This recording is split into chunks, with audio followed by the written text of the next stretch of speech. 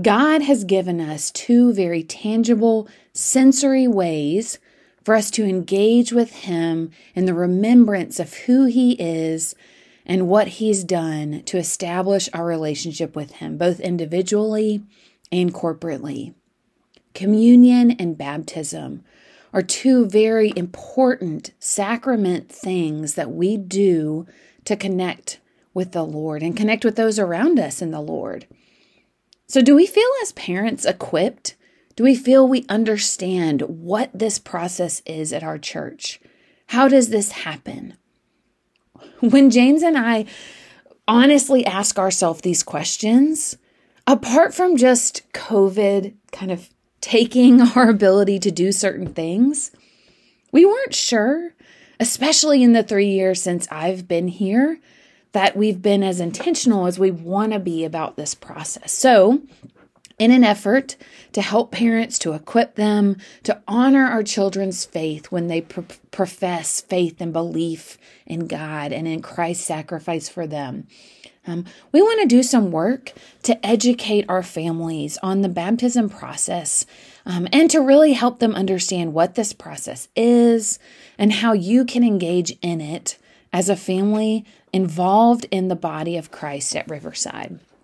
So we're going to describe right now this stepped process. Obviously, not every step will fit for every situation.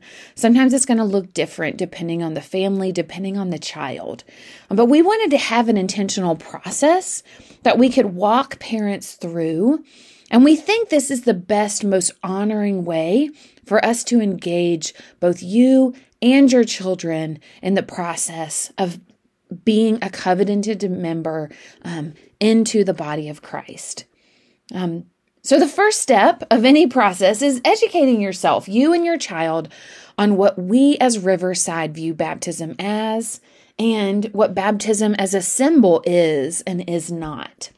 To assist in that process, we have developed a baptism class that is intended for a parent and a child mature enough to listen to the content. We're going to start having this every 6 months. So then the first version of this for the first 6-month period is going to be on November 14th. Right after church, we're going to have lunch. And that's why we need you to RSVP, because we're going to be able to provide lunch and have enough lunch for everyone who wants to come to that. But we want to, during that time, speak both to the children and to the adults. We want to educate the parents on some guideposts, some things that you can be looking for, the difference in kind of the faith of a child between just the head knowledge of who Christ is, a belief that might be more family-based. Basically, that's more an assent knowledge to who Christ is, and then trusting faith. So we want to help you think through that as parents. Obviously, we don't have all the answers, but we feel very convicted that equipping you in this process means helping you think in a wise way through what this means for both us as a church and for you as a parent of your specific children. The second step of the process after you've been through the course, for a lot of families might be just more knowledge. We have found some very helpful, short 2-3 week Bible studies that you can do and walk through at your own pace with your child. And these first 2 steps, we truly believe, happen best before your child engages in a meaningful way in wanting to express faith. Make no mistake, God is the only one who can change their heart, who can develop and engage them in this way. But we truly believe that by educating ourselves and having our heart and our mind prepared will help us to act in a gospel way when the Holy Spirit calls.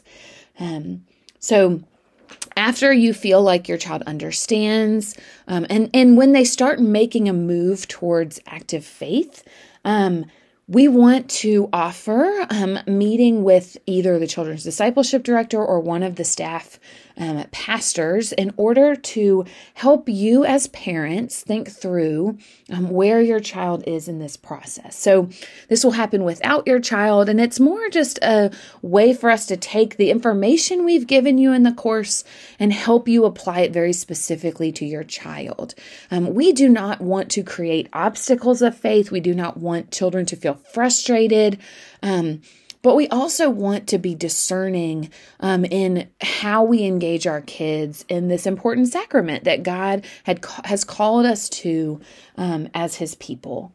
The third step that we'll do as you feel your child is ready for baptism is we will have an interview either with the staff pastors or I've been present at some of those meetings as the children's discipleship director. Sometimes that can just help the kids feel comfortable because they might know me a little bit better than they would know James or Landon. But that's not the case for every family. So it's not a requirement for me to be there. It is an asked requirement for the staff pastors to be there. But we want to just talk to your child. We want to make sure they really understand what they're doing, what that looks like, what baptism is and isn't. Hopefully that's not new information to them if they've engaged in this process. And then we just want to give them good expectations. We want to watch a baptism with them. We want them to understand what baptism looks like at our church, what that will be like, help them to be able to express any apprehensions they have. Sometimes the kids are a little bit nervous about like being dunked under the water. So I'm going to describe that for them and let them watch the process just to see that it's not something they need to be afraid of. We don't want to put any hurdles into the expression of their faith. And then after they're baptized, the last step of this process that we really want to help parents think through and the larger church body think through is what's our post-baptism discipleship plan. This is something we really should be doing with everyone that gets baptized, but we really want to do this well with our kiddos because they are engaged in our church family on a regular basis. You're here because your family has committed to the church. So we want to help parents figure out what would be a good next step in the development of their faith, what's some things you could study with them, what's maybe some good resources for you, but also just informing your small group leader, helping them think through, okay, we can increase our expectations of this child's engagement in small group now because they do have a committed faith. They do have the Holy Spirit's assistance. So how can we continue to challenge them in their faith, even in their small group community? So like I said, mark your calendars for November 14th. Check out in the parent email and the parent update for the link to RSVP if you think that's something that your child is ready for. But also reach out to Stacy, myself. My email is just my name, STACY at riversidecommunitychurch.org. That I can help you think through where your child might be in this process as we start to use more of a process to help parents think through this. And just 3 quick applications for you to be doing right now as parents. You don't have to wait to engage this process. There are some practical things you can do right now. First and foremost, pray, pray, pray. Only God knows their heart, their mind, their thoughts. God knows every thought and motivation of your child's heart. And He can and will give us the knowledge. Ask and you shall receive. When we ask for wisdom to shepherd our children well, He delights to give us that insight. When we have to really trust Him for that process because He sees things that we never can. If you want to look at some scripture around this and really consider that, 1 Samuel 16, verse 7, 1 Chronicles 28, verse 9, and pretty much the entirety of Psalm 139. We won't go through those right now, but just, take some time, reflect on that. That's the only homework I'll ever give you. Second, what fruit do you see? If you've seen a change in their character that's outside of, my son is 7, and he's made a profession of faith during COVID. He acts outside of the character that I've seen in him for 7 years.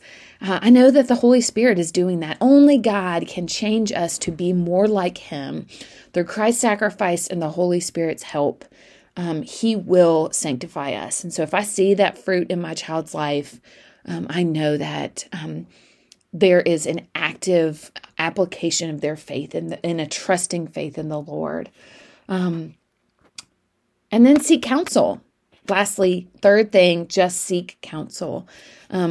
There is so many advantages to being in a community of Christ, and this is one of them. They see our kids, they engage with our kids. It's why we push in a lot of ways for small group leaders not to just get babysitters, but to really engage the kids in some way at small groups, because we want to be a small group community that is loving on and discipling our entire church population, not just the adults that have adult faith, but even our children with their childlike faith, because we can learn so much from that. Jesus said we need to have childlike faith. That's a real thing.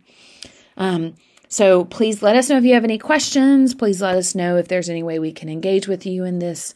And please know that this is on our hearts and minds. We as the leadership are desiring to shepherd you and your family well. And our elders are very intentional in their love for our congregation. So please be active in that with us.